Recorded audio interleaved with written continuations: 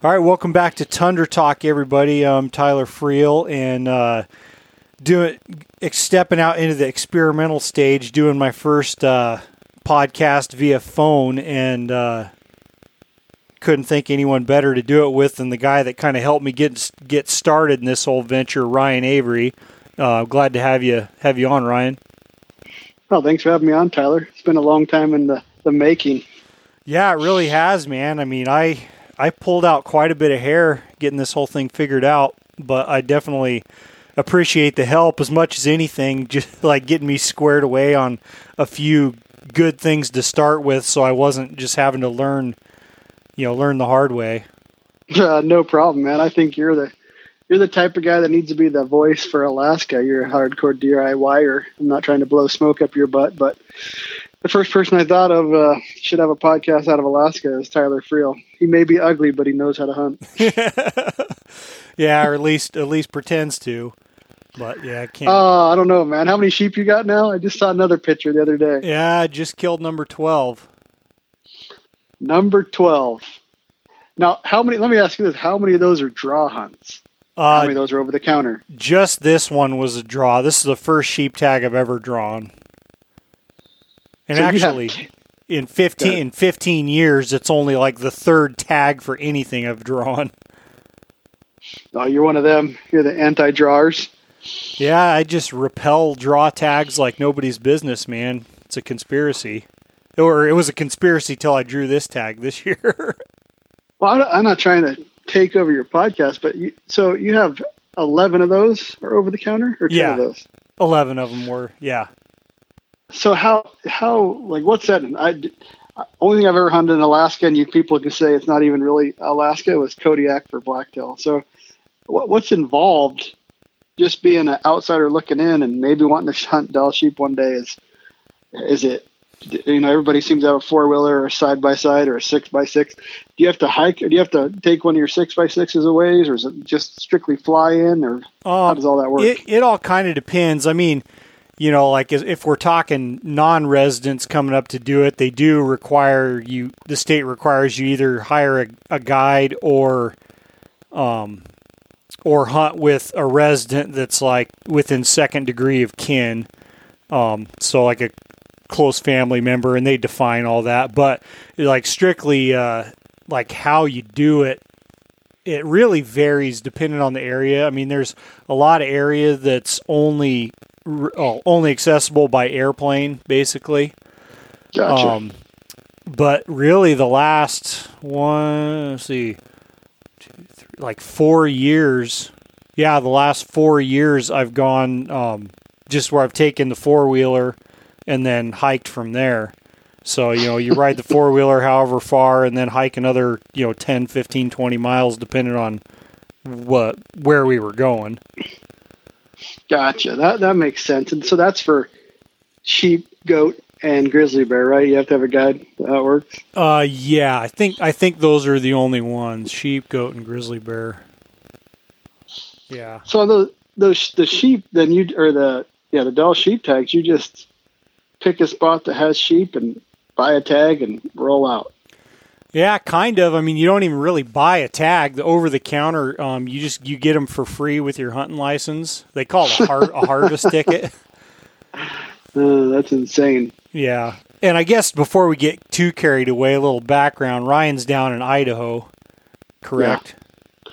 Yep, I live in beautiful Coeur d'Alene, Idaho. Yep, and also you are co-owner of Rockslide? Yep, me and Robbie Denning co-own Rockslide. It's the, if you haven't heard of it, you probably should have, website and forums, basically all about mountain hunting and I don't know, kind of every aspect from what I gather, right? Yeah, we kind of started as a unbiased place to talk about gear. We do gear reviews, kind of this is how it is, and anyway, our opinion on it anyways. And there wasn't, me and Aaron and David really got it going. There was really nothing like that. There's other people that do it, but not quite as unbiased as we'd have liked it at the time.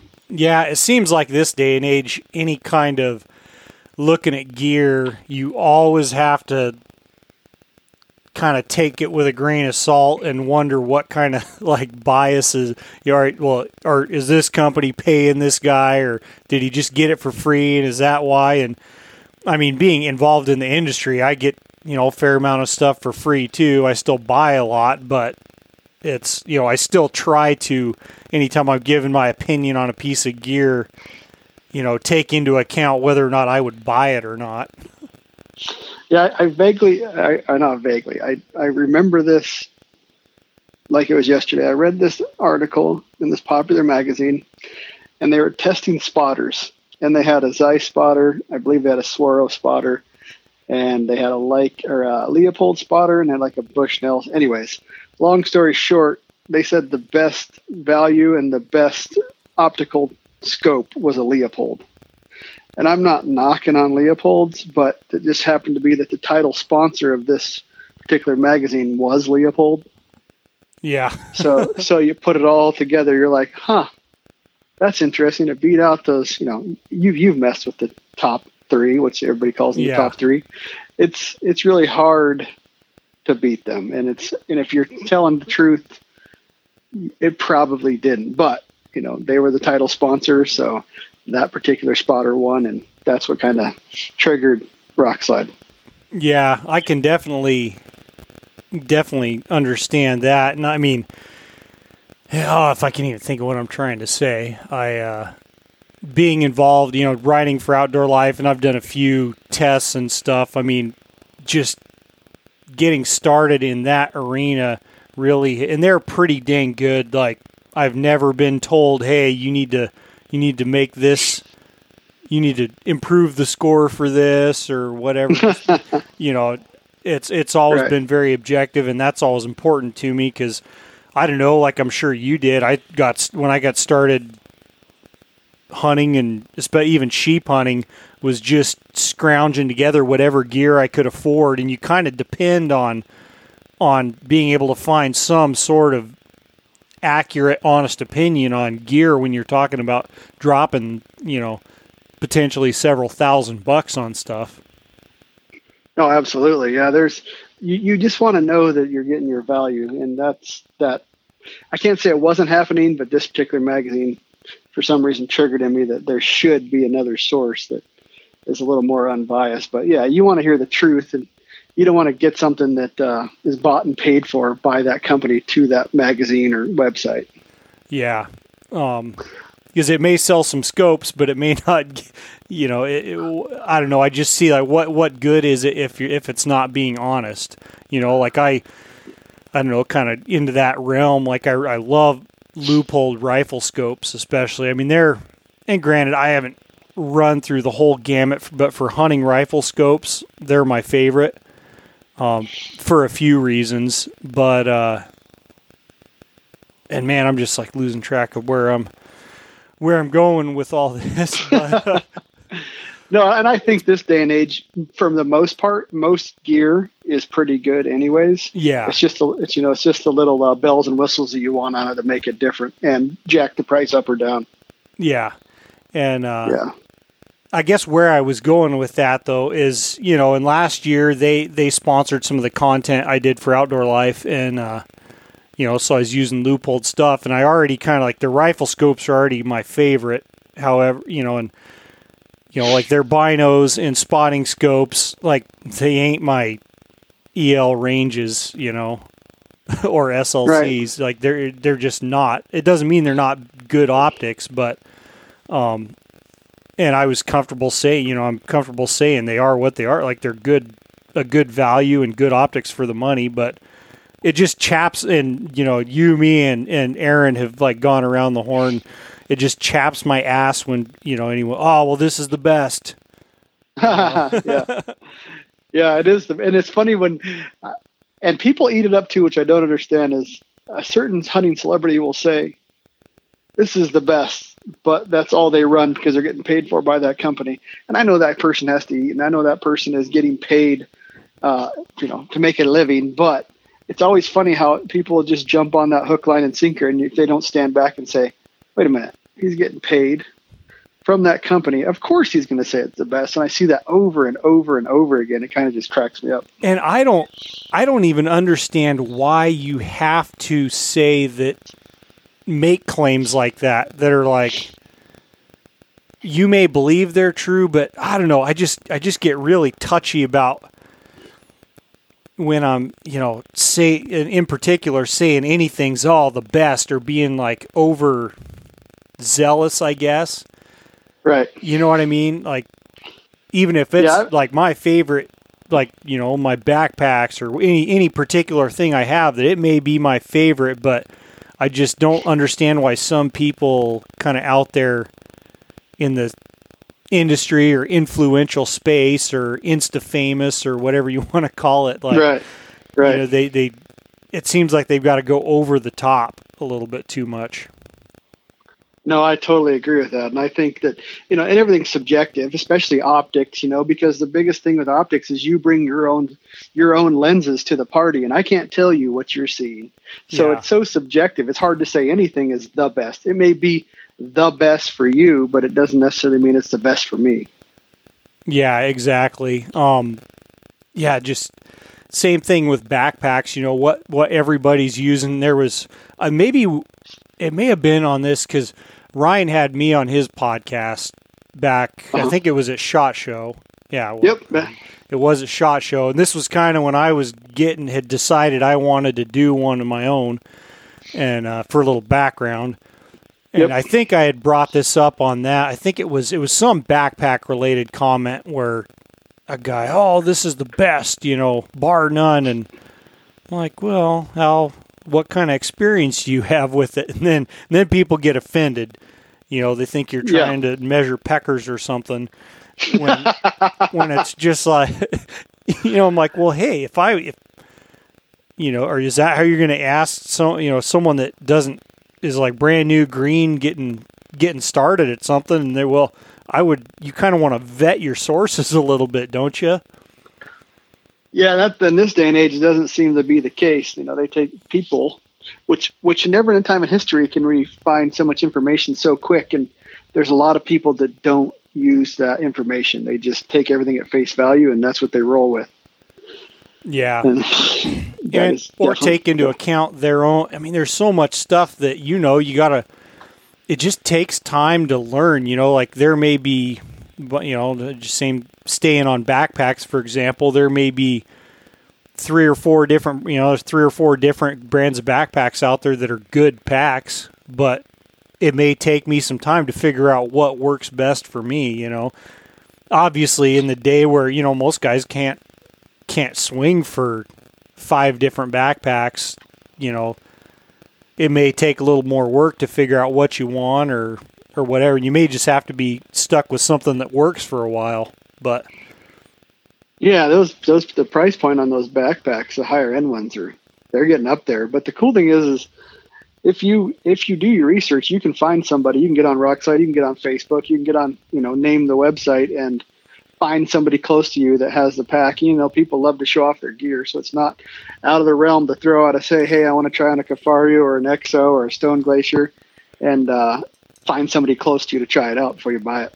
Yeah, especially, and I guess I can't say that that's not the case for up here in Alaska, or whether you're in Fairbanks or Anchorage. You're probably going to be able to find some guys that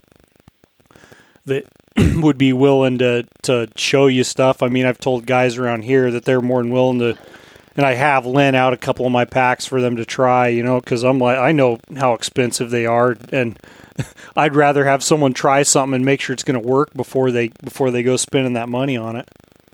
Yeah, and I'd say that in Alaska, on the Rockside side, Alaska is, I think, the 3rd or 4th biggest basically member base. So there's a lot of backpack hunters up there, so you could definitely find one of those packs. Oh, yeah. And speaking of that, does Luke Moffett still do stuff for you guys? Yeah, he's been a little quieter since he's a dad now. Yeah. Molly came in and kind of slowed all that down, but no, he's still writing for us. She didn't slow him down too much, I noticed. They're still out carting her around and laying stuff down. Oh, didn't slow him down hunting wise, probably slowed him down on the online stuff. Yeah, but Yeah, Luke's another one I want to get on here. And maybe I'll start doing a little more of it since I think I have the phone stuff figured out. Oh, Luke would be a gem, especially for your Alaskan audience. Oh yeah, Luke's such a good dude and really a huge knowledge base. So he is. He's one of the funniest people I've ever been around. He's super dry sense of humor. He's hilarious. My kind of guy, it sounds like. And Beck is awesome, and Luke is just mellow, but he has his little dry sense of humor, wisecracks. He's pretty funny. Oh yeah, I know the type. I was in there.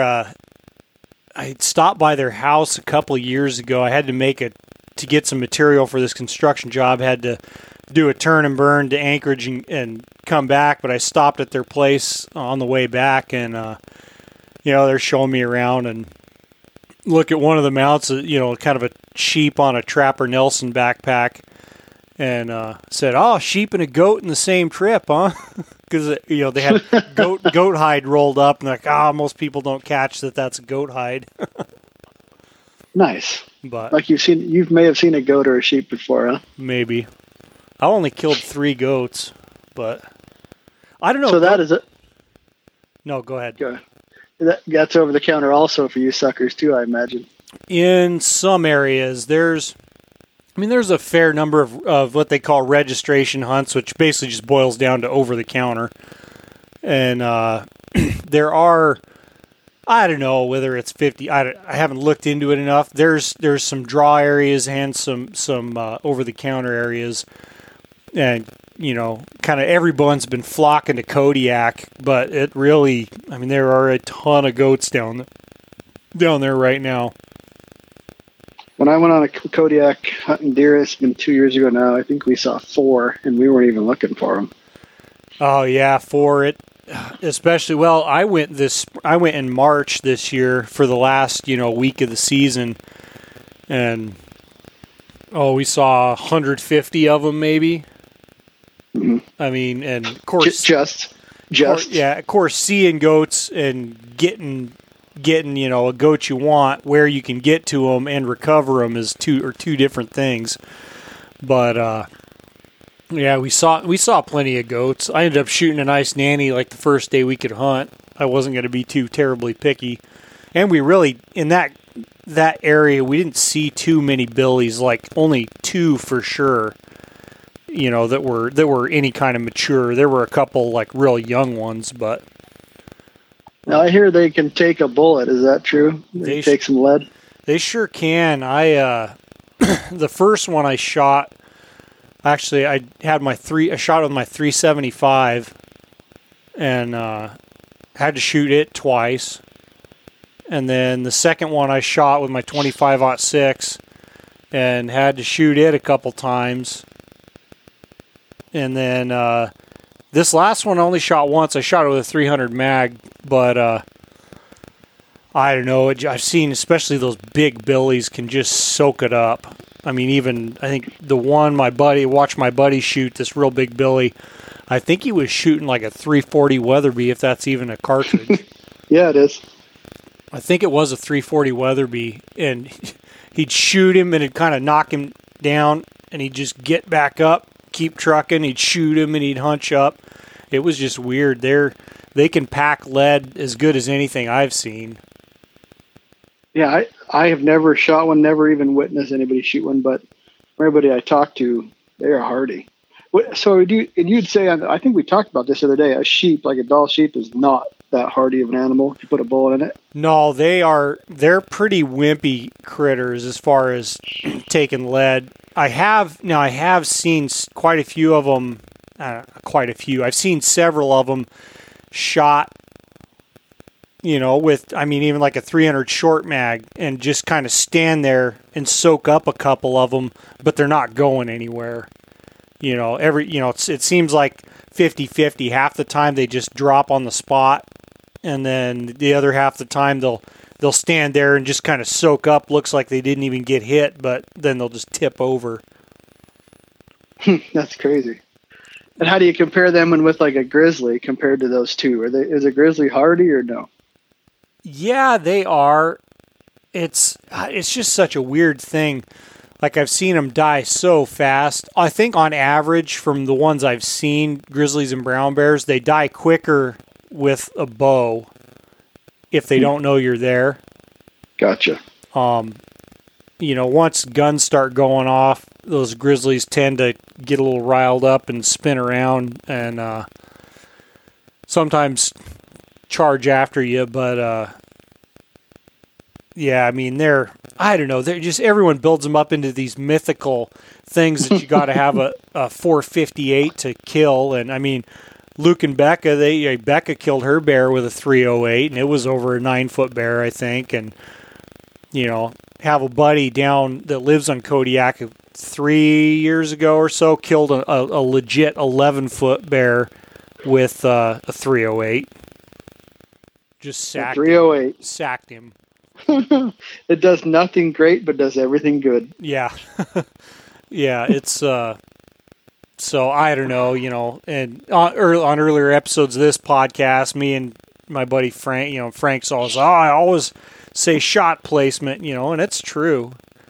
Sometimes it's nice to have a margin of error, but right. And the hardest thing that I've shot at is elk, and there's so many factors: bullet placement, bullet construction, and then it comes down to each individual elk. No different than us. If I got shot, I may act different if you got shot. Not trying to make it more weird or anything, but it's true. Each animal has a different will to live. Yeah, and I think there's so many factors that play into it that it just you can't ever totally predict what's going to happen. No, but on another note, I'm not trying to take over your podcast, but tell me about that 270 O'Connor or whatever you said you were hunting with. Oh yeah, that 27 O'Connor, and we talked about this a little bit with my buddy Steve Hollenbeck. He's the guy that built the rifle for me. Uh-huh. And I think he's still in the field now. He was up guiding, so hopefully I'll get a hold of him as soon as he gets back into town. But yeah, that cartridge, he had kind of was building a few of us rifles, and I'm trying to think back, and maybe he totally explained it, but he was kind of looking for something new, and talking to Pacific Tool and Die, who makes the reamers. They had never made a reamer for a 280 improved neck down to 270. And at least that's what they told him. So he got the reamer and just decided to call it a 27 O'Connor. He's got a couple cartridges, he's kind of pet cartridges he's working on, and wants to name them after outdoor riders. And Jack Gotcha. O'Connor was a big 270 guy, and kind of considered legendary sheep hunting guy, and definitely a phenomenal rider. So that's kind of where that came from. Whether someone wants to call it something else or not, that's what it is. So it's basically a 270 Ackley improved. I think the 280 case is bigger than a 270. The 280 Remington case is bigger than a 270 Winchester case by a little bit. So it's the 280 Remington case improved, and then neck down to 270. That's interesting, because I was growing up, one of the old timer I hunted with, he had a 270 Gibbs that I believe was based off the 280 case. So it'd be interesting to see how close they are. Yeah. And, it's fun to get nerdy about that sometimes. The other half of me is in the, with the kind of mindset that, like, what do you need to get super fancy for? Because, shoot, I killed as many sheep as anything with a 25-06, and that's still, like, kind of has a special place in my heart. Yeah, I agree. You can get as dumb and into the weeds as you want, and some things I do and some things I don't. I do hate fire forming, so I try to stay away from it. Yeah, and I can't remember if Steve said he had to fire form, because I got 280 improved brass, and then I can't remember if he said he had to fire form them, or if the dies he had made, if it was a gentle enough transition that he could just go with it. I imagine you're only going from 284 to 277. I imagine it wouldn't be that big of a neck down. I want to say that he said he didn't have to fire for them, but I mean the rifle, it's got a Lilja barrel on there. It's a tack driver, so.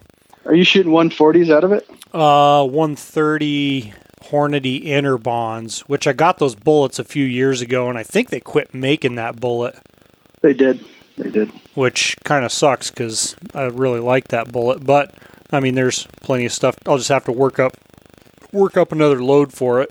Kind of speed you get out of that? Not really what we thought we would. I think we were getting like 3,100. I want to say with a 130.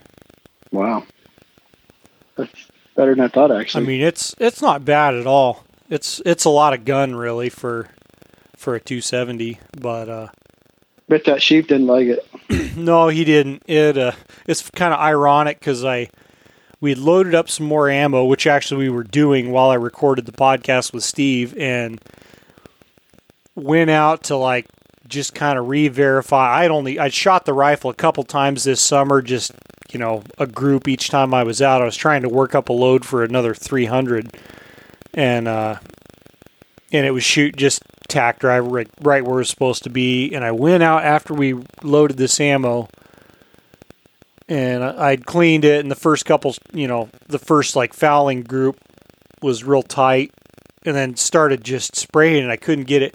And what it boiled down to, I think, is I wasn't letting that barrel cool off enough, and because I just went back again, and it was shooting just like it was supposed to, but you get 3 shots out of it before she starts walking. Now, what taper barrel's on it, do you know? Oh, I can't remember the profile. She's thin, though. She gets hot fast. I hear you. I have a couple guns like that. Got to watch them.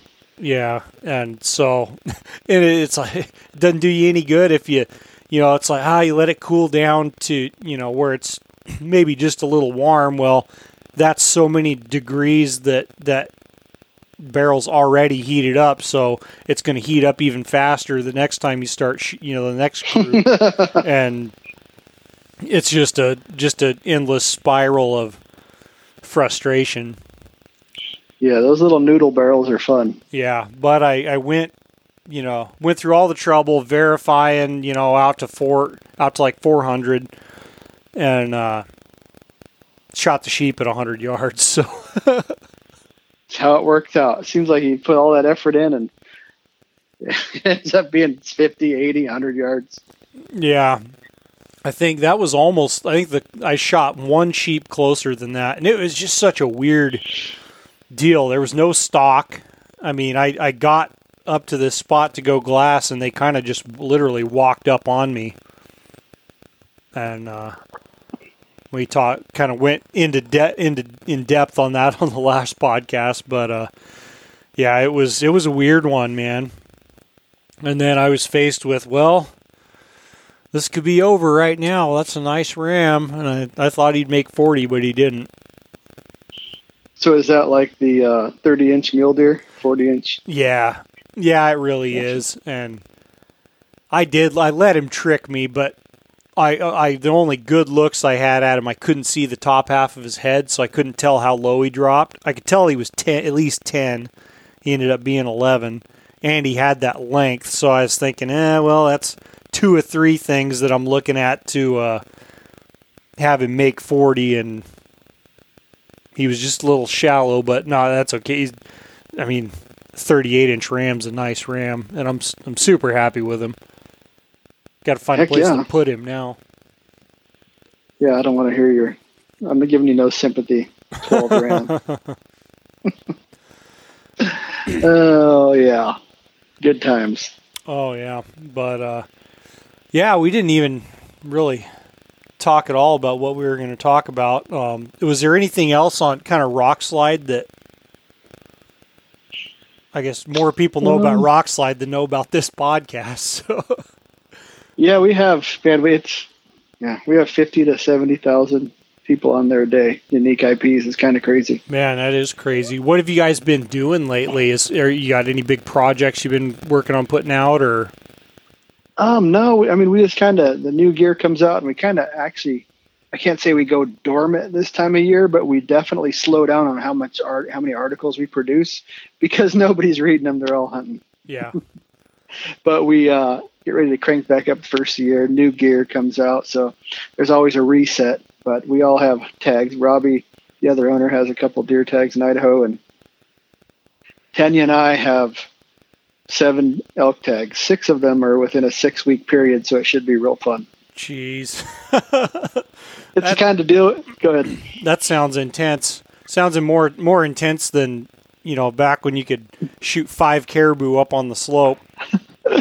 Well, the cool part is 3 are in Idaho, 1's in New Mexico, and 2 are in Colorado. But it's kind of deal where you didn't think you'd draw any of them, so you put in for all of them, and then you ended up with every one of them. Yeah. Yeah. That kind of a deal. Did you ever put in for any tags up here, like moose tags or caribou tags, or? That's a funny story, Tyler. It's kind of still irks me. Luke had me put in for a tag up there, and I couldn't tell you which moose tag it was. And I drew it, and sure enough, Tanya hurt her hip at work and had to have hip surgery, so I couldn't go last year. Oh, man. Yeah, so that was the only tag that I would have had. The only time I would have been in Alaska hunting aside from the blacktail deer. Man. Yeah, you ought to think about putting in for that 20A caribou hunt, kind of on the north side of the Alaska range. There's been, it's producing some big bulls. I saw a picture, a guy that I need to have on here if I can ever catch up to him, was guiding down there, and they had a guy with a bow hunter shoot just a monster caribou. Is that a bow or is that a rifle tag? No, it's an either or. It's a rifle tag, but gotcha. And that's aside from some specific areas, most of the state is just kind of whatever you want, really. Gotcha. And so you'll see it's not like a lot of lower 48 states where you have broke down into all these specific rifle seasons, and it's I don't know. I can't say it's too different, but it's just a little bit more flexible than a lot of other states. Yeah, I definitely want to get back into that. I'm hoping I have really not a chance in hell, but my son's just graduated from basic in the Air Force, and one of the places he can be stationed, he finds out pretty quick, is up there. So I got my fingers crossed. Yeah. Tell him to try and get stationed up here, and then you can make him drag you along sheep hunting. Yeah, that he would be. Oh yeah, it'd be some big coaxing. He would definitely have to be bribed, but he'd do it. Is he real big into hunting? You think as much as you? No, not as much as me. He shot a nice antelope. He shot a nice elk. He shot a couple nice deer, but he's not. I can't say he's in it for the love of it. He kind of just says, "All right, Dad, I'll do it." So he'd take me out sheep hunting, though. Yeah, he wouldn't have a choice. I raised him. That little sucker's taking me sheep hunting. Yeah, or if it comes to that, we may be able to talk, and he can just pack all our heavy shit, and you and me will go knock a couple down. That'd be beautiful. He'll just have to stay there with us so you can shoot. I think he's got to be within 100 yards.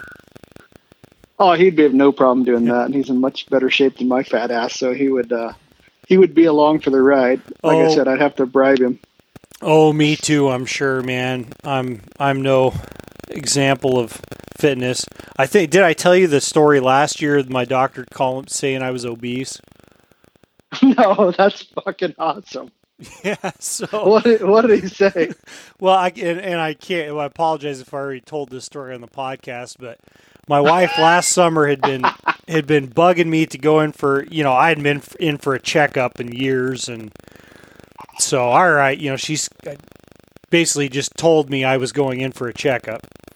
So I go in, and they get your weight, and go in there, and he comes in and flipping through papers, and mind this, like all my blood pressure's like say perfect, but it's great and everything's looking good. And he's you're technically obese, right? I'm like, well, yeah, I could lose a few pounds, and I just kind of was like, yeah, well, I'll lose it when I go sheep hunting. He's like, that's pretty hard. I said, have you ever heard of Train to Hunt? That's what he said to you? Yeah, that's literally what he said to me. I was like, oh gosh, man. I'm thinking back. I'm really slow because normally I think of the perfect things to say, like sometimes minutes, hours, or weeks later, and I should have messed if I'd been thinking I would have messed with him and been, oh well, have you been sheep hunting? Blah blah, and well, how many sheep have you killed? Yeah, have you? Was he a fit fella? Was he? He looked like he was in pretty decent shape. I have a similar story with being told I was fat. In the Army, you have to be under a certain weight or they tape you. They measure your neck. And the standards are like from the 1940s. So basically, I would say half of us are on the Fat Boy program. Yeah. So we have to go get taped. And it never failed, Tyler. We'd get lectured by a guy that weighed 400 fucking pounds about how we need to lose weight. Yeah, it was funny. And of course, he's going off the whole body mass index, which I'm not denying. I got a few extra gallons of gas in the reserve tank, but I'm like, dude, I have been, like, according for my height, I think I had to be 195 pounds to not be overweight. I'm like, I've been, I went through a phase where I was running all the time right out of high school. I don't know what I was thinking, but you're obviously confused. Yeah, I was like, I've been 190 pounds, and like it hurt to sit down on anything, just not for me. Anyway, all this stuff. I really wish I would have messed with the dude and that he would have been like a kind of sheep hunter like that he'd been before. Did you bother to tell him you already shot 11 sheep or 10 sheep at the time or whatever it was? It was 10 at the time, but I didn't. I can't remember why. I kind of fall apart in the moment when it could be so perfect. It's like once a year I get like a really good burn on time. Oh man, I've watched you do some debating on Facebook and Instagram. You're pretty good at it. Well, see that's what's nice because I can think about it. Yeah. Like elementary school playground, no, I wasn't very good at it. It was like later that day or whatever. I was, I should have said that. I'm with you. I'm not the greatest debater, not because I can't think. It's because I go from not pissed off to pissed off in like 2 seconds, and it's just like, fuck off. I don't want no part of it. Well, I've been going to pissed off lately because I'm now officially 1 week off of the Copenhagen. Oh, damn. I just finally had to quit cold turkey, man. I can't. I tried weaning myself. I tried the gum. It's not going to work. So I chewed from when I was about 14 to when I was probably around 21ish. I don't know, 20th. Anyways, I still crave that shit, dude. So it doesn't go away, but it does get better. Yeah, that's what everyone told. Well, my buddy Frank, I mean, he's been off it for like 3 years and he's doing good. And see, the same thing he tells me as it gets better. My uncle, just the other day as I was telling him, he's like, I know what you mean. He said, I don't know how he said he quit like 30 years ago, and he said still talking about it makes his mouth water. Oh, smelling it, dude. Smelling it is the worst. Yeah, so just gotta buckle down and take her one day at a time.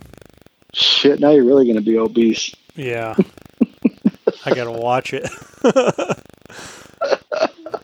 Oh, you'll be hunting the lowland sheep next year. I was being a smartass, of course. I think it was Journal of Mountain Hunting or something on their Instagram the other day put up a picture of eating something and said, oh, what's name a better glass and snack. We'll wait. And I'm like, Copenhagen. Did they say anything? You had to have some fans on that one. Yeah, I think it worked. They gave like some emoji, like sly face. I don't know how to read that kid stuff. But no, I thought that was pretty good. That was my burn for the week. That's freaking. I think I saw that post. Are you on the hunting side? Are you done for the year? No, I'm going moose hunting. Like the end of the moose season, like the 15th through the 25th, I'm going moose hunting, and then looking like you're going to go down to Kodiak and help old Mookie get his brown bear and shoot some deer in October, November. The Mookster. Is he going to try to shoot with his bow? Yep, he's supposedly going to take his recurve. So, that should be epic. Hopefully you video it. Oh, that's the plan. That would be awesome. Tell him he should shoot a stone point, too. Don't be a pussy. He should. I got a couple of them left. That would be awesome. Yeah, so I luckily have two of them left. I was able to recover that one from this spring and got two of them left, and it's going to be... I'm not going to quit till I either run out of stone points or I kill a grizzly with them. I don't blame you, man. That'd be interesting. Yeah, but I don't know why. Like it's not that different, and it works. Like I shot that 7-foot black bear with it, and it just zipped right through. There's not a doubt in my mind that it works. It's just like for some reason I'm hung up on this idea, and I can't let it go until I do it. I just can't. Dude, there's been more animals killed with a stone point than a metal broadhead by far, obviously. Well, probably than by a rifle if you add up all the years. Oh, I would still take the stone point over probably both of them still combined. Yeah. Yeah, over the years, yeah. What made you onto that kick? Somebody challenge you? No, I actually, because I had been, I helped a couple guys on their moose hunt last year. I gave them a ride out on the 4-wheeler and picked them up. And one of the guys was a kind of semi-retired flint napper. And had done like a lot of professional flint napping, for museum reproductions and stuff like that. And had hunted quite a bit with them, and we just got to talking, and I was thinking, it'd be cool to kill a black bear with one, and then he's like, well, why not a grizzly? I'm like, well, why not? So that kind of kicked it off, and, kind of in exchange, as a gift for helping them out, he made me 3 points. Nice. And the one I shot the black bear with, I never could find, but it worked. Oh, yeah. Man, you get a good sharp one. There's no doubt in my mind it would just slice right on through. Oh, I have not seen that much carnage. Bears, man, they don't bleed very well. Even with a good heart hit. Last year, the grizzly I shot through the heart, and the exit was coming out the bottom, and still no blood. Well, this thing, you could at least follow the blood trail till about 50 yards back there. There was just a huge swath of just solid blood where he was spinning around, biting at the arrow. Right. And he didn't last long. He only made it 50 yards, and he was piled up right there. Oh, yeah, those bears, they do not like to bleed. They are built not to bleed. Nope. And the grizzly that I lost that ended up not even being lethal, I got pictures of him a few days later, a week later. He was bleeding I thought there was I just kept expecting to see him around the next bush the way he was bleeding, but it just slowly petered out. Just had to drink a cup of disappointment that day. Oh, especially with a stick bow. Then you throw it. Stone point obviously works, but the odds were stacked against you, man. Yeah, I mean, what it all boiled down to is I just made a bad shot for whatever reason. I'm not sure exactly why or what happened. You know, it's not like some shots where I know exactly what I did wrong. It was just frustrating because it's, you know, in really a slam dunk situation, like there's every reason I should have made that hit him exactly where I wanted to, and I just didn't. So, you know, I guess that's just the way she goes. Oh yeah, I've been there. I seem to miss. I think I told you this on the last podcast, but I missed a 5x6 bull elk with my stick bow at no more than 11 yards by 4 feet.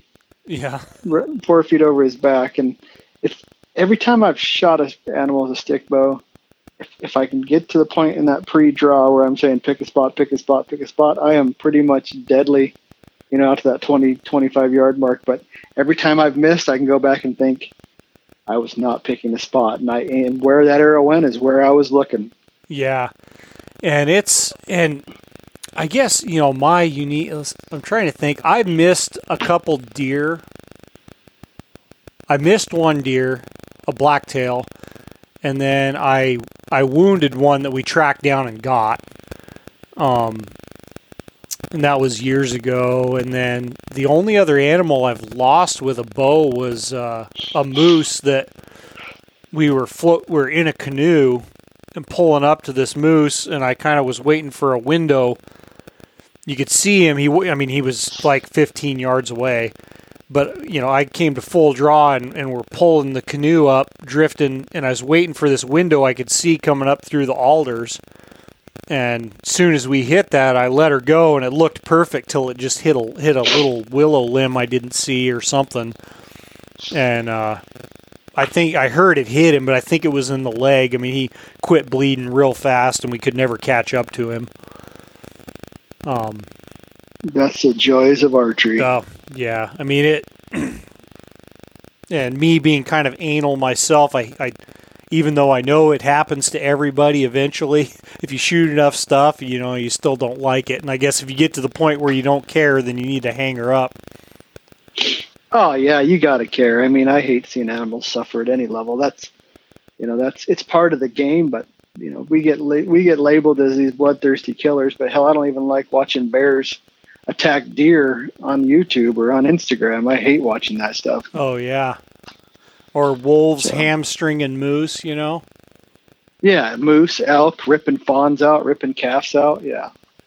Yeah. Did I see you talk to you? Did you even do another podcast with the Wolf Management or Wildlife Management Foundation down there? No, I just kind of a reprieval. People were asking about it because we just got a banquet going down here. It's October 6th. There's a banquet for the Foundation of Wildlife Management in Coeur d'Alene. So we're just kind of bringing it back to the attention of everybody. But anybody that lives around here, around Coeur d'Alene area, we have that banquet. It'd be awesome if you'd show up. And if you just want to donate, you can't get to the donation, can't get to the banquet, go to the Foundation of Wildlife Management and donate. Yeah. So. Yeah, that's kind of a big deal. I mean, and you know, some of the things like that are always interesting to talk with guys like you about, just the differences between up here and places down in the States. I mean, we got wolves and you know, I think we most of the time are able to manage them pretty well, you know, effectively. The state, you know, a lot of times is taken. They'll just get up in a helicopter and blast them in certain areas when they feel they need to help out the moose and caribou. But the wolves down there, I mean, you've been around long enough. You probably remember when they first put them in down there, huh? Yeah, and we're kind of in not the epicenter, I should say, of where they've taken over, but we're close to it. They released them in, I think, 95 in Wyoming. And in the Yellowstone, and then they released a few more in different locations in Idaho and Montana, and people. I was just arguing with a guy about a post yesterday about he's telling me how great the hunting is in Wyoming for elk. It's at an all-time high. Well, it's a microclimate thing. The places where elk are doing the worst from wolf predation is in remote, thick timbered areas because there's really no other way to get them out of there but trapping or get a hunter just getting lucky. And people just take it. Go ahead. I was going to say, and in that situation, unless a guy is really hammering them trapping, you're never going to get enough of them to make a difference. No, and that's where the Foundation Wildlife Management came in, and he's trying to get it to where it's $2,000 a wolf, so we get some of the best trappers to come down here and start trapping these wolves and going deeper and deeper into trapping. Because if you can get 5, 6, 7 wolves in a year, that's at $2,000 a pop, you're looking at $14,000, and that's worth it to somebody to come actually physically come here from Alaska or Canada, a knowledgeable wolf trapper like you come down and actually trap these guys, because it's not everywhere that's been suffering. It's it's microclimates in the wide open spots in the place by cattle. They're not nearly as affected because there's more humans involved, and one thing wolves don't like is humans. So it's not just because your area has wolves and it's doing great doesn't mean all areas are. And where I live is a very forested area, and the elk are not doing near as well as they should be. Yeah. And not just elk, moose and deer are also affected, especially the moose, because moose just don't like to run. Oh, yeah. Well, I mean, and where they brought those wolves from, I mean, moose is their primary prey. Right. Yeah. So, whether obviously they get used to other food sources down there, but kind of in their genetic code, it would make sense to me that, moose is kind of what they wouldn't surprise me if moose is what they preferred to go after. Yeah, and moose and elk are big and they stink, so they're not hard for them to find. No, not at all. Yeah, and elk will probably give a little more fight, a little more chase, but still, they hamstring them. You know how it works. They kill for fun. I mean, they do eat them, obviously, but I found several carcasses that looked like they just ate the face and the butt and took off. Oh yeah, I've seen that several times myself. Yeah, they just kind of are what they are. Some people like to romanticize them. But speaking of another thing, is there any new news or I mean, it's kind of cool that they're having the grizzly seasons down there, right? Or at least they still are. To my knowledge, they have not. The lawsuits, nothing stopped it yet. Nothing at all. But there's only one in Idaho, which is kind of disappointing. There should be a couple. Doesn't that seem like kind of just like what's the word I'm trying to think of? I'm retarded. Kind of a symbolic tag just to say, oh, we're doing it, but not really. I hopefully, I try to see the positive in it, and they're just trying to get this one through. Yeah. So it leads to more. Yeah. Because there is a significant grizzly bear population down there, and it's right next to, it's on the border of Yellowstone and on the Idaho side. Uh-huh. And then up here in Unit 1 by the Canadian border and the Montana border, there's a significant population of grizzly bears. So hopefully this leads to, I could see it towards 5-10 tags a year, which I think it should be. Yeah. And there's definitely enough bears in those two locations to get like 5 and 5 or, I'm no biologist, but I know what I see. And I used to see no grizzly bears up in Unit 1, and now I see one every other day up there in Unit 1. So that leads me to believe that there's a considerable grizzly bear population up there. Yeah, that's more grizzly bears than I see on most trips, that I'm not out actively looking for them. I mean, even sheep hunting, I saw a sow with 2 cubs this year sheep hunting from like 4 miles away. And granted, I would see more if I was actually glassing the low country, but that's not typically the direction that'll help you find rams. No, not at all. And the thing is it's up there, I guess you kind of are guarded for that. And down here, I in the past, I haven't been really guarded for the grizzlies, but now I've seen a lot in the last 4 years. Seen a lot of bears, so it's more of now it's serious because there's a big, the big difference between a grizzly and a black bear. I don't even think give a black bear a second thought. Even though they lead the nation in attacks, I just don't have a natural fear for them. When I see a grizzly, it piques my attention. Yeah, I mean, and I think the statistics are just due to sheer numbers. I mean, every once in a while, you're gonna get a black bear that is predatory towards people, or is just a reactionary attack, whatever you want to say. But there's just so many more black bears and grizzly bears that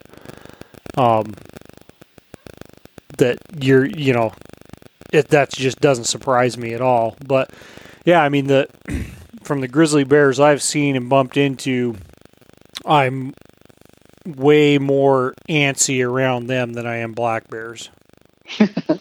I agree, and you're too, but I'm lucky enough to spend 80 to 100 days a year in the woods, and I've actually never had any issues with bears. I've had more trouble with moose running me up trees than any other animal. I've never been run up a tree, but I've been chased before. Where they get bad is in the springtime, like around any time from like February till the snow melts in April. They just get tired and if it's a real this last winter we had a ton of snow, and you get real deep snow, they'll stand on roads and snow machine trails. They won't want to get off the trail because they just are out of energy and don't want to walk through the deep snow. But I'm always lucky enough to run into them during spring bear season when they just had a calf. Oh yeah, that'll get you too. Yeah, and I was walking this, and Idaho's pretty thick, and northern Idaho's thick, and I was walking along, and all of a sudden the mom stands up, and I'm maybe 15 yards, and her ears are pinned back. The look. Yeah.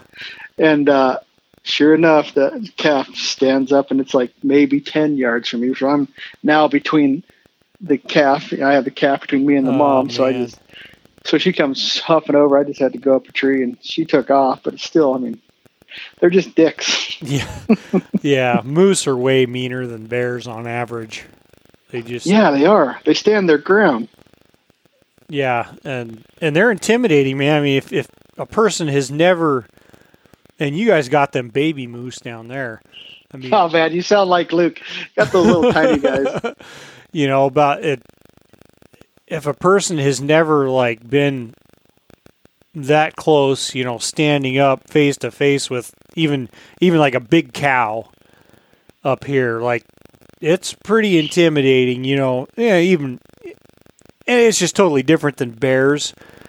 What I'm trying to figure out what I'm getting at, but they'll definitely command your attention when they start getting all hackled up, and they're right there, and they're 7 foot tall at the shoulder. Yeah, they like you're talking about where you catch them on a snow trail, but I always seem to catch them on a overgrown logging road where there's really no place to dive off real quick. Yeah. Yeah, and they're just standing there. They may not, they're not as big as those Yukon moose, but they're big enough. Yeah, fortunately they tend to not chase you too hard. No, I've only had really one that particular cow come after me, but I did have a bull it was during the rut, and I was pretending to be quiet like I was an elk, but I think he thought I may have been a lady moose, and he wanted to investigate more than actually come over and charge me, but enough to get me excited. Yeah, that happened to me. I was a few years ago helping guide some moose hunters, and I was the guy that I got left in camp to clean everything up and fly out the next day. It was the day after season, and I called 4 bulls into camp that night, and I kind of quit messing with them right about dark, and man, that one bull was raking behind the tent all night long, 20 yards behind the tent and closer. I tried to run him off once, but it didn't work too well. Yeah, they don't seem to get the hint. No, I was like, oh, please don't tear up the tent or stomp me, I'd quit messing with him and just laid down in my sleeping bag, zipped it up, and here, shit, he's right there. Could hear his legs like walking through the grass right behind camp. That's never good. Never good. No, right. Yeah, right. So I got all night and dark. And then there was two of them. I woke up, I think it was 4 or 5 o'clock in the morning, woke up and two of them were fighting right behind camp. Lord. I'm like, well, too bad the season's over. That's the way it works for me. Yeah. Yeah, I've had so much of that happen. But yeah, man, so you got a whole lot of hunting coming up this season. You're going to be a tough guy to get a hold of. Even tougher than normal. Yeah, I got a problem. I definitely have a problem with answering the phone, as people know. Do you sorry. No, you're good. No, I was going to say, do you have any is there any like gear in particular you're real excited to try out this year or put into use that's new this year? Man, I built it. It's not really new gear, but it's new to me. I built a 30 Lapua improved that I'm really excited to see how it does on elk. Nice. Yeah. I don't know. Shooting those new 230 Sierra Match Kings. Ah. In your experience, do those Match Kings hold up pretty well out at once you get out there a ways? So the old ones, they were great. The new ones, I have no idea. From what I've heard, they're almost too hard. They stay together too well. Yeah.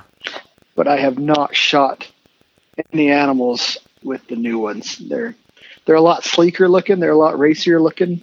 And, yeah, so we'll see how that goes. But yeah, because I was shooting service rifle. I, of course, always shot Match Kings. When I was shooting M14, it was like 168s, and then all the, shooting, once I switched over to the AR, it was 77s and the 80s. But it's been a while, actually, since I really looked at Match Kings. But I did shoot a sheep with an AMAX a few years ago. Oh, AMAXs are deadly. Yeah, that thing, never knew what hit him. I mean, it was 300 yards, and, that thing just, it did, to say exploded is a little more, but it did a number on that sheep. Like, totally, completely adequate. Yeah, I don't know if it's normal in Alaska, but down here, I have way better luck, and I know people have way better luck with their target bullets of whatever manufacturer than I do with the actual, hunting bullet, which I don't know if that's the case up there or not. I don't know. And like that AMAX, like out of a 6.5 Creedmoor is what it was, of course, which we can touch on that in a minute. But I was going to say is 140 AMAX, and I wouldn't shoot a moose with it, with that 6.5 with the AMAX. It didn't hold together, granted it would probably do just fine, but a little bit. We did, my father-in-law got a 338 Lapua last year, and I helped him worked up loads and worked up those, load with those, I think they're 285 ELDMs, the Hornadies. Yeah. Yeah. Shot really well, and both him and my brother-in-law shot moose with that rifle, and we recovered a couple bullets, and just like you couldn't describe like a better performance on a hunting bullet. Just great weight retention, but good expansion, and yeah, I hear they're great. I shot 2 mule deer last year. I shot one. My wife shot another with a 180 match out of a 7 mag, and they did great. So that's what I hear. Luke Moffat said the 225 match do not work great on Kodiak bears. He did tell me that. Huh. Out of what rifle was he shooting those out of? With Luke, man, you never know. Some weird ass exotic gun. Yeah. I want to say it was like I don't know. Who knows? I don't. Let's see, what the heck else? Match bullets. Oh yeah, the 6.5 Creedmoor. So that's the only gun anybody ever needs for every animal in the world. So are you a Creedmoor hater or a Creedmoor lover? I don't hate any real around, I think they all have their strengths and weaknesses. But what I hate is fanboys. Yeah. Yeah, it doesn't do everything. It's not going to knock down your elk at 700 yards or 1,000 yards like people claim. No. There's better tools for the job. And I agree with you there. Although I think it would be just totally, and from talking to some guys, totally adequate on elk at closer range, say inside 400, just picking a number. I don't, anything above 6'5", to me, and this is just one fat kid's opinion, anything out to 400 yards, 6'5" and above, it's not stupid. Yeah. It's going to work. It's the longer ranges. But I will say that last year was a real eye-opener for me because I built a 28 Nosler. Yeah. And I've seen a lot of elk die. I've shot a lot of elk. I witnessed a lot of elk die, more than the average person. And boy, that 7 mag just was not. It killed every elk I shot, but I had to shoot them a lot to where the 30 cals, the 338s, seemed to just anchor them a whole lot quicker. And the one thing you do not want to happen in North Idaho is that elk to make it into that next drainage because it's really wet all the time here. Yeah. And it rains a lot, and you want that animal dead. Yeah. But on the flip side, I watched a few animals get shot with a 6.5 Creedmoor, 6.5 Somme, and they actually just curb stomped them. So it's like, I don't know what to think. I don't know what to think about that. Yeah, I don't know. I think it's just like, I don't know, it's just like any other cartridge in some ways. Like you said, it has its strengths and weaknesses. I think it's deserving of, I don't know, praise. It sounds ridiculous, kind of stupid for me to say something like that. But there's things I really like it for. I think I don't know. The upside to it, I think it outshoots a 308 at most ranges. Oh, yes. I would agree with that. 100%. Granted, and you can still get the stuff done. It's not like a magic cartridge, but it does have its merits, and I kind of been following it since it came out as a competitive cartridge. The thing it has going for it is, it has 4 things I can think of off the top of my head now. It has relatively low recoil. It has a great BCs. It has a ton of options now for bullets. Yeah. And now that all these 6.5 bullets coming out, making all this great brass come out for the 6.5 Creedmoor. Yeah. So. Yeah, and every one of them I have is just shot lights out, So I can kind of see both sides of the fence. I can kind of understand the guys that are just, even though it pisses me off a little bit, I can understand the guys that, just want nothing to do with it, and it's like the man bun of cartridges because everyone's doing it. My thing to that was, what was wrong with the 260? And really nothing, because there was nothing wrong with the 260. The reason they switched that up and I believe, was it David Tubbs that worked with Hornady to make it originally? I can't remember because he's a pretty well-known competitive shooter, high-power shooter. Yeah, the reason they made it like that, like they did, was to get it to fit in a true short action with basically the same ballistics or close to of a 260 to fit in a short action for the space gun shooters, the bolt gun shooters, and across the course for the rapid fires is what it was. Gotcha. So they can cycle the bolts faster.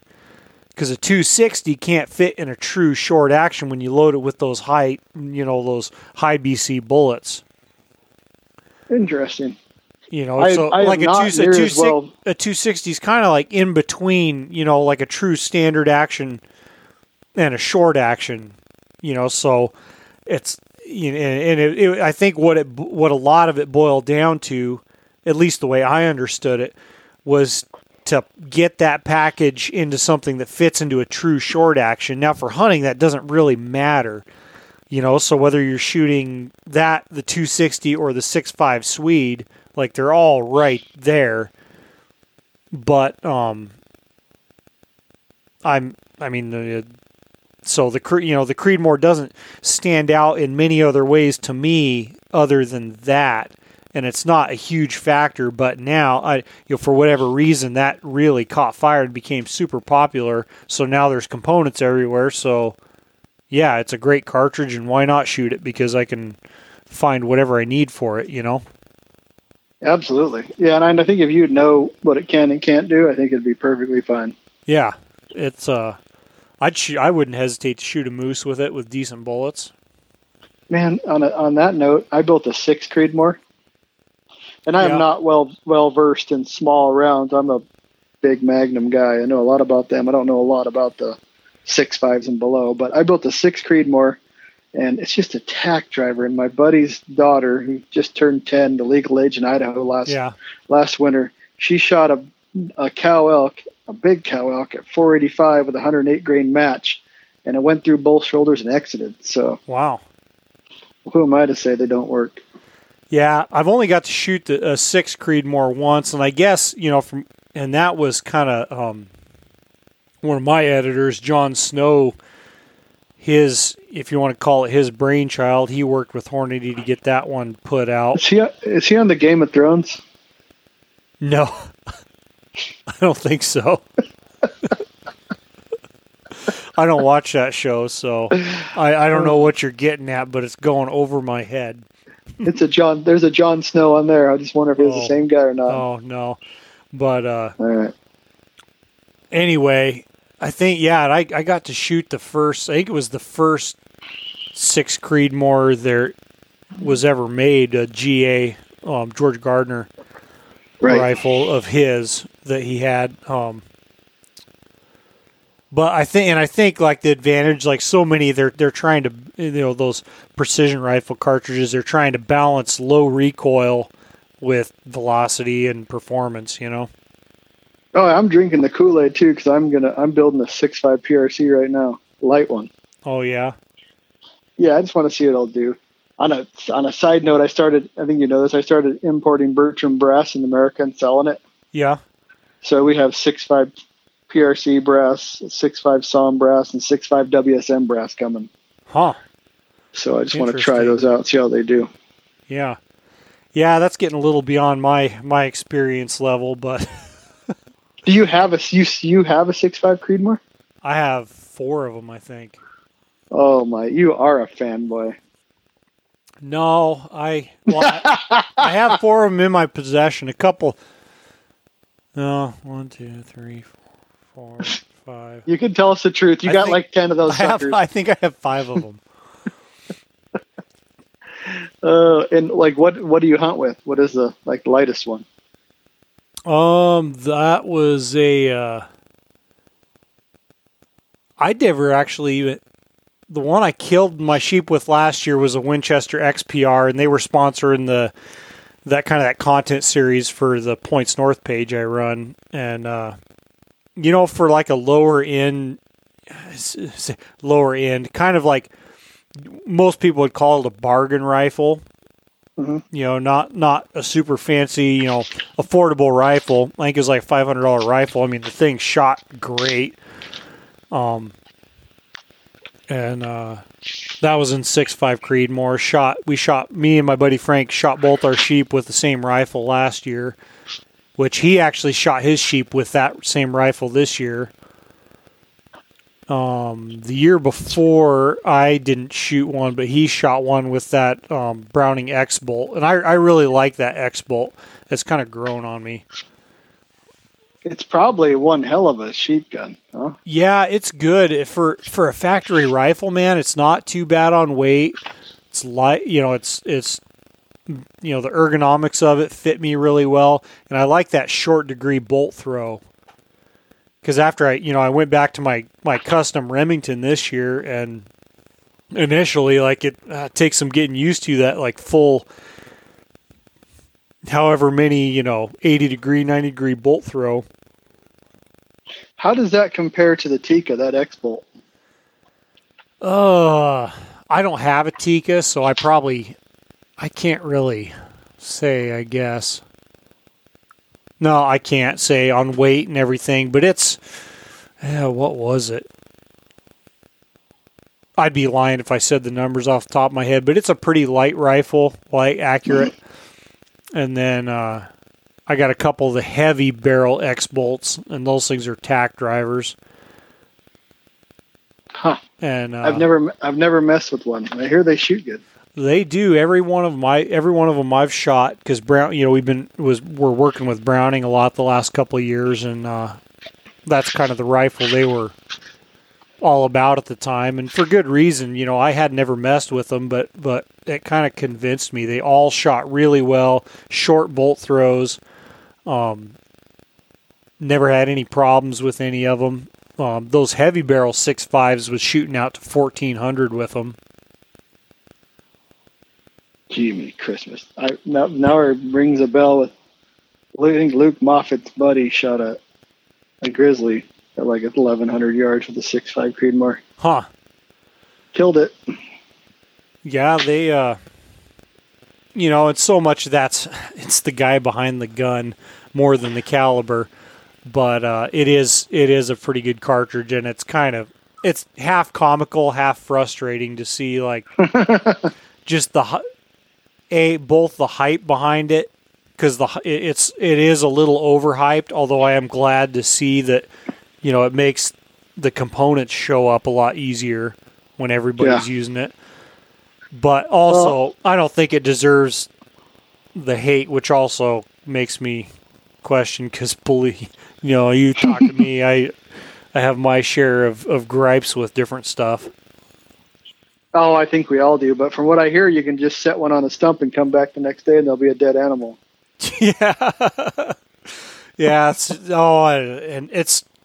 It kind of burns, because I've said that kind of stuff about so many things. I've been knocking on, like I said, 284 calibers for the last year, and the truth is they work just fine. I mean, that I had a bad run with them, but not everybody will. Yeah.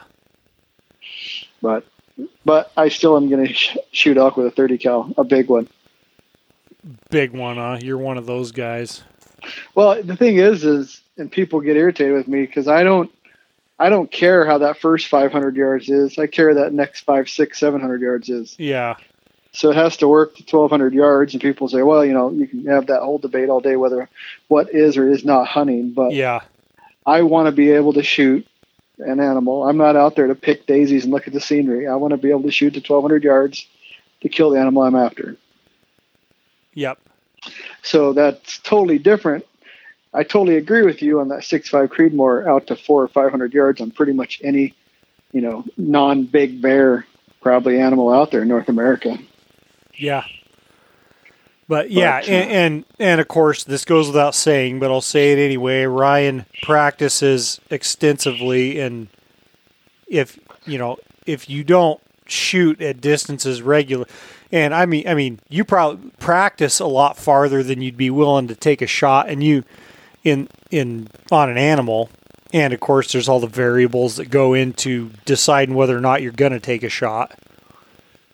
Yeah, and you have to practice enough, and this is cliche, and I've heard it before, so it isn't me saying this, but you have to shoot enough to know when not to shoot. Yeah. And I think I shot 4,000 to 5,000 rounds last year, and I would say probably 2,000 to 3,000 were over 1,000 yards. So yeah. I'm not just spraying and praying. I'm putting the time in, just like you with your stick bow. And I used to hunt with a stick bow a ton before my shoulder went bad. You put time after time after time in, and I am shocked, just like you're shocked when you miss that 15-yard shot with your stick bow. I am shocked when I miss a 900-yard shot on an animal. Yeah. And I didn't even miss, but by like 6 inches, But yeah, exactly. I know exactly what you mean, and it's true. You can't. And when you put that much time in, when you lay down to take a shot that it's gonna happen. Like I caught a little bit of flack for shooting my sheep at 465 last year, which I was like, what? It doesn't. No, not everybody should be doing that, but. You're exactly right. I knew exactly where I was going to hit that sheep, and if I had any doubt that he wasn't going to be dead, I wouldn't have pulled the trigger. No, absolutely. You shouldn't be breaking that trigger unless you know in your heart of hearts it's 100% that animal's going down, and you're just dumbfounded if it doesn't. Yeah. Yeah, absolutely. You owe it to the animal. Oh yeah, totally. You know? I mean, that's the primary thing. Not to get too like touchy feely, but you do. Yeah, there's no way around it. We're trying to kill something, and we're trying to do it humanely and quickly as possible. Yep. Yeah, I agree. There's just a big difference between like practiced, being completely confident in a shot, and that whole, I think everybody's been through it. Maybe it's when you were a kid if you start out early, but oh, well, he's out there, he's getting away, maybe I'll get lucky and hit him type of shot. No, like you don't do that. If that makes sense to you. Yeah, truthfully, with a stick bow and a long range gun, they're not that different. You have to set up, and you have to be methodical, and it has to be right. Yep. So yeah, any running with a bow and running with a gun there's no difference there. That's the thing that cracks me up, and I'm not trying to get off on my soapbox here, but no, I get chastised by people all the time that would take a 300-yard running shot on a deer, but they're mad at me from taking a shot at 700 yards on an animal that doesn't even know that I'm there. And people get mad about that and say that's not fair chase, but that's a whole nother argument. But those same guys are spraying and praying and shooting deer in the ass or an elk in the ass at 300 yards on the run. Or 100. Or 100. Yeah, everybody has a different limit, but it just cracks me up. And then you have the compound bow hunters, fighting with the stick bow hunters, that they're not ethical when they're taking 80, and not all of them, but there's a big majority taking 80, 90, 100-yard shots. And an 80-yard shot, 90-yard shot is the same as an 800 or 900-yard shot. So don't tell me you're not into long range. Yeah, exactly. It's like, it's a lot of, very similar variables come into play once you get out there with the bow. I mean, I haven't shot a compound for several years, but, yeah, so I don't have any business getting that far with my stick bow, but. No, I was a 25 tops guy, and that was if the moment was right. I think, when I'm shooting a lot and really tuned in, and it kind of depends on the day almost. Like, I was really good out to about 50. That's amazing. That's a long ways. And that's where, because now kind of the plan is to hunt sheep with a bow next year. So that's where I need to get myself back to, I think. It's hard to get away from. It's hard to get. That's more than compound, more than shooting long range with a rifle. Shooting that stick bow, even much past 20 yards, it's so perishable. You got to get on that every day. You know the fight that happens. Yeah. It's going to take a lot of shooting to get back to that. And I'm really next summer wanting to do, go to some places where I can practice some really steep angle shots. Oh, I can't even imagine shooting at a sheep or a goat up there in that kind of an angle. But yeah, I got a whole year to talk about it. But if I take my bow, there cannot be a rifle there. That's what I know. That's all I know for sure. That's like I tell every stick bow shooter. Best thing you can do is sell that compound. Same thing with the rifle and a bow hunter. Yep. Taking a rifle on a bow hunt. Yeah, didn't one of Aaron's buddies, because one of Aaron's buddies came up here sheep hunting, and I remember Aaron saying something about he told him to if he was taking a rifle and a bow, just leave his bow home because he's going to use a rifle. Dude, that never ever made sense to me when I watched those videos where a guy had a bow and a rifle. Yeah. Ever. Because, I know myself, if I get stuck, I'm using the rifle, and you're going to get stuck. Absolutely. Or you're going to perceive that you're stuck and use it anyways. Yeah. You're just going to say, no, I don't want him to get away. And so that's how it's going to have to go. Well, you bow hunt long enough. If you bow hunt, there's at some point you have to risk it. and you're not going to take that risk if you have a way out. Yep, exactly. Yeah, so I'm going to hunt with a stick bow next. I've made my decision. I was going to do it this year, but I ended up having a New Mexico rifle tag in September, so I'm not going bow hunting. But next year I will hunt 2 elk with my stick bow, 2 different tags. Well, maybe next year we can. Maybe next year I'll have to come down there and see if elk hunting's really as tough as you guys all say it is. Dude, you're more than welcome. And I will say Idaho is one of the worst places to say that because it does suck. Yeah. But you'll have opportunity. You should come down. We should come on down, do some video, and then talk some shit and sling some arrows. Yeah, that'd be awesome. Get a good camp of guys. It's going to be a keto-free camp, though. Keto, no beer and keto-free or keto camp. No, yeah, we're going to have beer, and it's going to be a keto-free camp. Like, okay. No keto allowed. Gotcha. I was thinking in reverse. No, we should do that. We should have Snyder come down or come up, and then you come down. Yeah, that'd be fun. Maybe Mookie too. We can maybe convince him to come. Yeah, stick bows only. Yeah. No, that'd be an awesome time. Because I quote unquote hunted elk when I was a kid with my dad, and my dad got a couple of them with his recurve, but I really know nothing about elk hunting.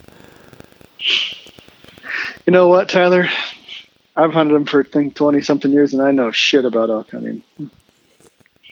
They just happen to be dumb enough to be in front of me once in a while. I just remember the hyper hot cow call.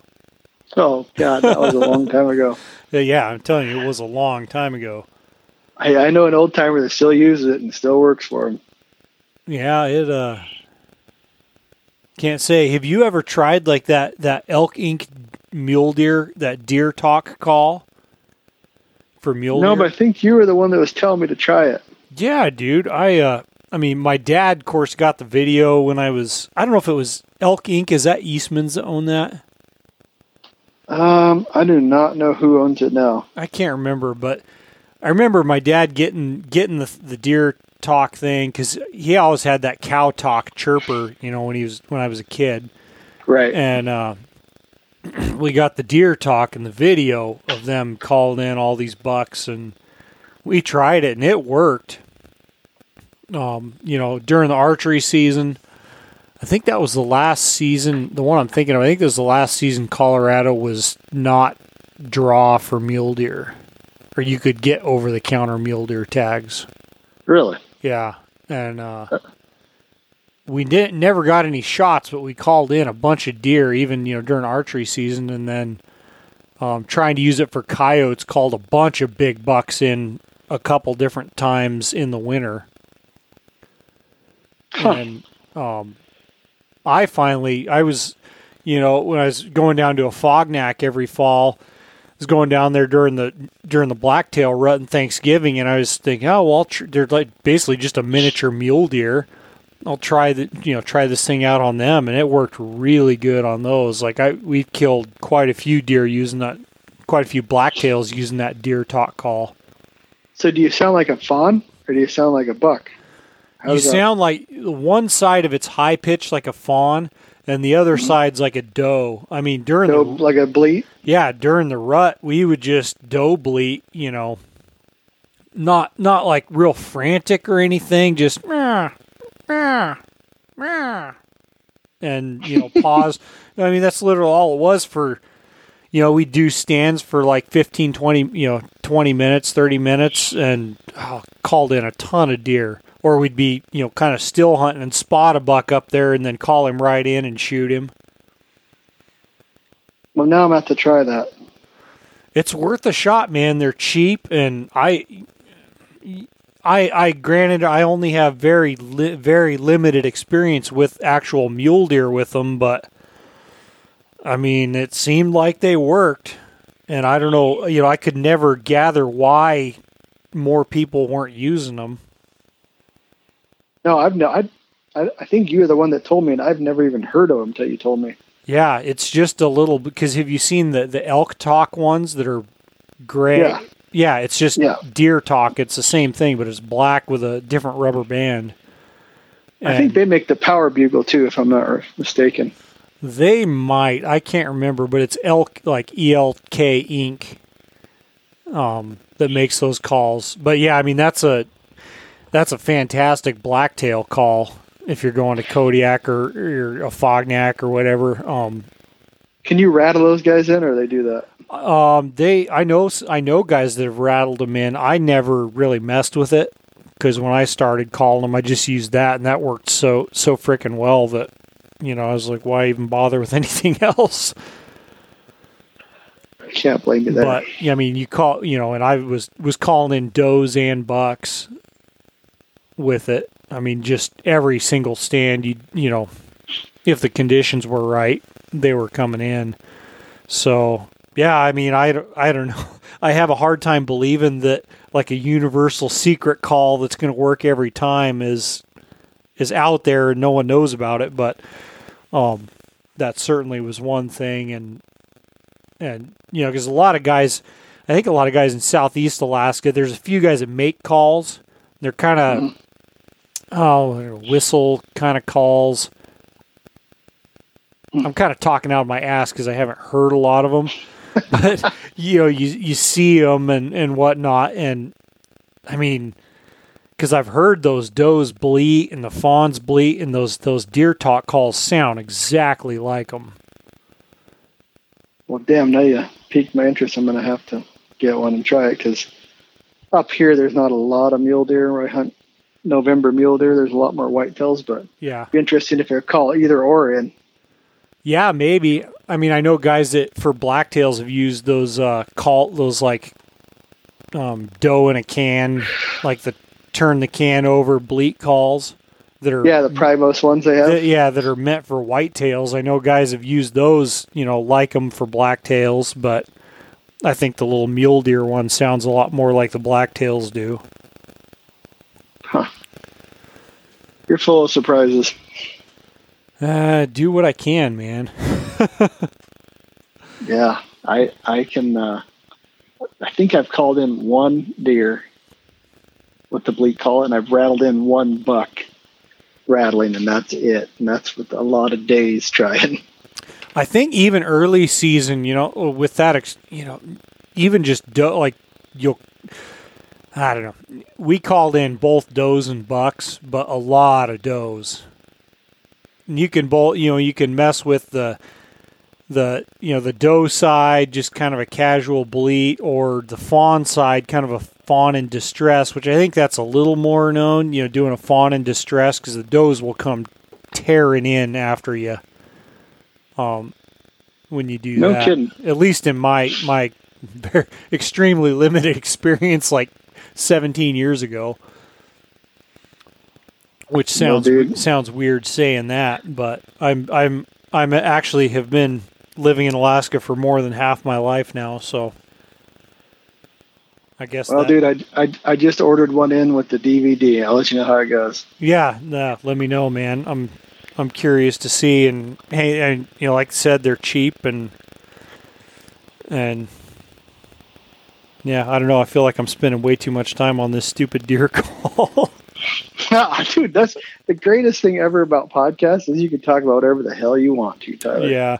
Speaking of whatever the hell you want, what now I guess for listeners, Ryan's one of those guys, and same with Aaron, where go back and forth on stuff that's like annoying in part. And I think I explained to you, Ryan, when I was wanting to start this podcast, I just like.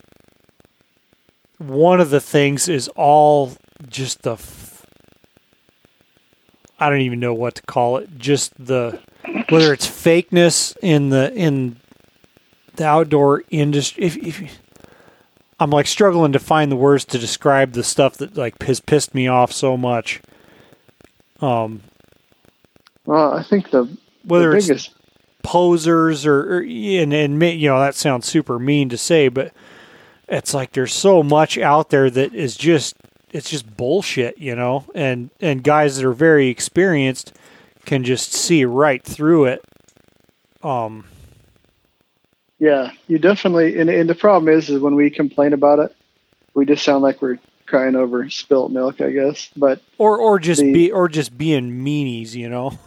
Yeah, it's just, but the problem is, like I said before, there's never been a time where you have so much information. But the problem with it is now there's so much information, you got to wade through the bullshit. And there's a lot of people, guys and gals, that are getting on Instagram that they don't have, you can tell, they don't have a true love for hunting. Tomorrow, if Rockslide went away and podcasts went away and everything that I had to do with online went away, I'm still going to be getting my stuff together to go hunting next week. The week after that, I'm going to go hunting again. And every day when I wake up, I'm going to be thinking about hunting. And I think more and more you're getting people involved with it, that their heart's not into the hunting. Their heart's of, what can I do to post some shit up so I can get more followers? Yeah, and it's kind of strange to me, and maybe it's a little hypocritical because I like want more traction too, but I guess my end goal is whatever like gets me more time hunting and doing the stuff I like to do. And, I like sharing the story. Obviously, I enjoy writing. I enjoy doing this. This is kind of a whole new platform for me to be able to, talk about this different stuff that I'm very passionate about. Man, I'm just tripping all over myself right now. That's a problem doing it late at night, is your mind's not firing on all cylinders. Yeah. But no, I get that. And the other part I have with it is there's a lot of great information, like I said, and there's so much misinformation, and there's so many people putting out information that is not correct. It's hard to wade through it and find the actual authentic guys, the guys like you, the guys like Aaron, the guys like Ryan Lampers. Those guys are the cream of the crop. You guys should be rising, and you get muddled with all this other bullshit of meteorocracy, and it's hard to find the guys that you should be listening to. You don't need to have half your tits hanging out to get followers. Do it the right way. You don't have to go to the gym every day to hunt in the woods. And I'm not knocking guys that are fitness guys that hunt, but I think it kind of overshadows people, or not overshadows, it kind of intimidates people into not doing it because they're not at the peak of fitness. Well, I'm a fat guy from Idaho, and I shoot elk every year, so you can too. Yeah, and I that's one big one for me too. Like, and back when I was in college and had the, of course I can make excuses. Back when I had plenty of free time, I like to stay in really good shape and whatnot. But, just that really irritates me. Is even if no one's saying it, you're giving the impression that you can't, like, there's this barrier, like, unless you're in this good a shape or unless you're doing this and this and this, like, you're doomed. Like, you might, like, why even go out when I literally did not do shit this summer, aside from normal day-to-day work and stuff like that, throw on my backpack by myself. I think it was kind of a short hike in this year, I think, because I got the four-wheeler ways, and I think it was 7 or 8 miles to where I started hunting. But between where I left the four-wheeler, I haven't added up how many miles I did the whole trip, but it was 4,000 feet above the four-wheeler where I killed my sheep. Yeah, and that's the thing I think that you need. That's why I'm glad you started your podcast, is because, I fight with this too, is because I'm a gear junkie. You don't need, on the same token as you don't have to be a stellar athlete to hunt in the Rockies or in Alaska. You don't have to have top quality gear. I'd rather see you get okay gear that you'll get by with, and buy those tags and buy that gas and get your ass out there and start hunting. Oh, yeah, totally. I mean, that's until, it's really more of a recent thing that I've had, like, all these nice things. A lot of it's been through, nothing's free, but I've been fortunate enough to get a lot of nice gear over the years of working for Outdoor Life. so I can't say any of that's me, but like the first 5-6 sheep I killed, it was like Cabela's frame pack, whatever I could afford. Mm-hmm. And I mean, the first spotting scope I bought was like $150 spotting scope. I'm not even kidding, because that's what I could afford. And it said it was waterproof. And no, like, not even in the same world as my Swarovski I got now. But I mean, I wasn't going to let that stop me, and I made it work. I had to put in more effort to get close enough to tell if a damn sheep was legal. Yeah, and you were backpack hunting with that stuff. Yeah, backpack hunting with that, heavy stuff. And then, I upgraded to a $500 spotting scope. And even that wasn't great. I think, I was using that through 2010, I think. Well, it's been a while, but you can do it. I hate seeing that. And it's why I have a hard time sometimes I'm cautious about praising like really, really good gear that's super expensive. I have no problem saying it is what it is. Like, it's really good and it's really expensive, but some stuff I'm like, yeah, if it was me, I would really, get this instead and put that extra money towards a spotting scope, because that is obviously for sheep hunting, one of the critical things. But I mean, I'm talking for a resident that can go do it without an outfitter, and whether that's speaking to elk hunting down there or wherever you're at, at almost any level you can go do it. It may be tougher and it may take a lot more work with the equipment you can get, but you can do it. Oh, absolutely. And contrary to popular belief, Cameron Haynes and Aaron Snyder and those guys, they didn't invent backpack hunting. There's been people doing it since the freaking 50s, 60s, and probably before that. Oh, yeah. Yeah, I met a guy I met a guy hunting that became a good friend of mine that started backpack hunting in the late 60s. And just imagine the crap that they had, but yet he still went and he was still successful. Yeah, there's a number of guys. One guy in particular that I don't think he wants to come on a podcast.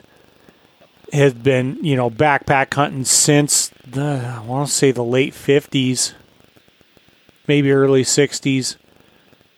But trips that, because I've been in a lot of this country, trips that they used to do back in the early 70s that I'm like, even with the gear I have now, I'm like, oh, that sounds rough. Just rough. Even with all this modern gear they were doing 40 years ago, Oh, it's unbelievable. If you should really have Patrick Smith on, have him tell you the stories about when he was first getting started into backpack hunting. Oh, that would be a good one. I haven't talked to Patrick in forever, so he would be a good one to have on, because he's actually, and he's hunted up. He spent a lot of time in Alaska too. Oh, the stuff that I spent quite a bit of time with him when I was working on the website down there, and the stories he has about the early day. He always calls it back when I was a youngster. Yeah. But well, yeah, you may have beat everything to death. I think so, man. Back and forth and around, but it's been great catching up with you, Ryan. Man, I appreciate you taking the time to do this, and hopefully someone's been able to find some sort of useful information. And I found myself saying that very often, but dude, we went around the bush a few times, but there's some, I may say that so myself, there's some good info there. Yeah, but yeah, man, definitely appreciate it. And if you listeners have any comments or questions, you can email podcast@tundratalkak.com. Thanks, Ryan. Hey, thanks a lot, Tyler.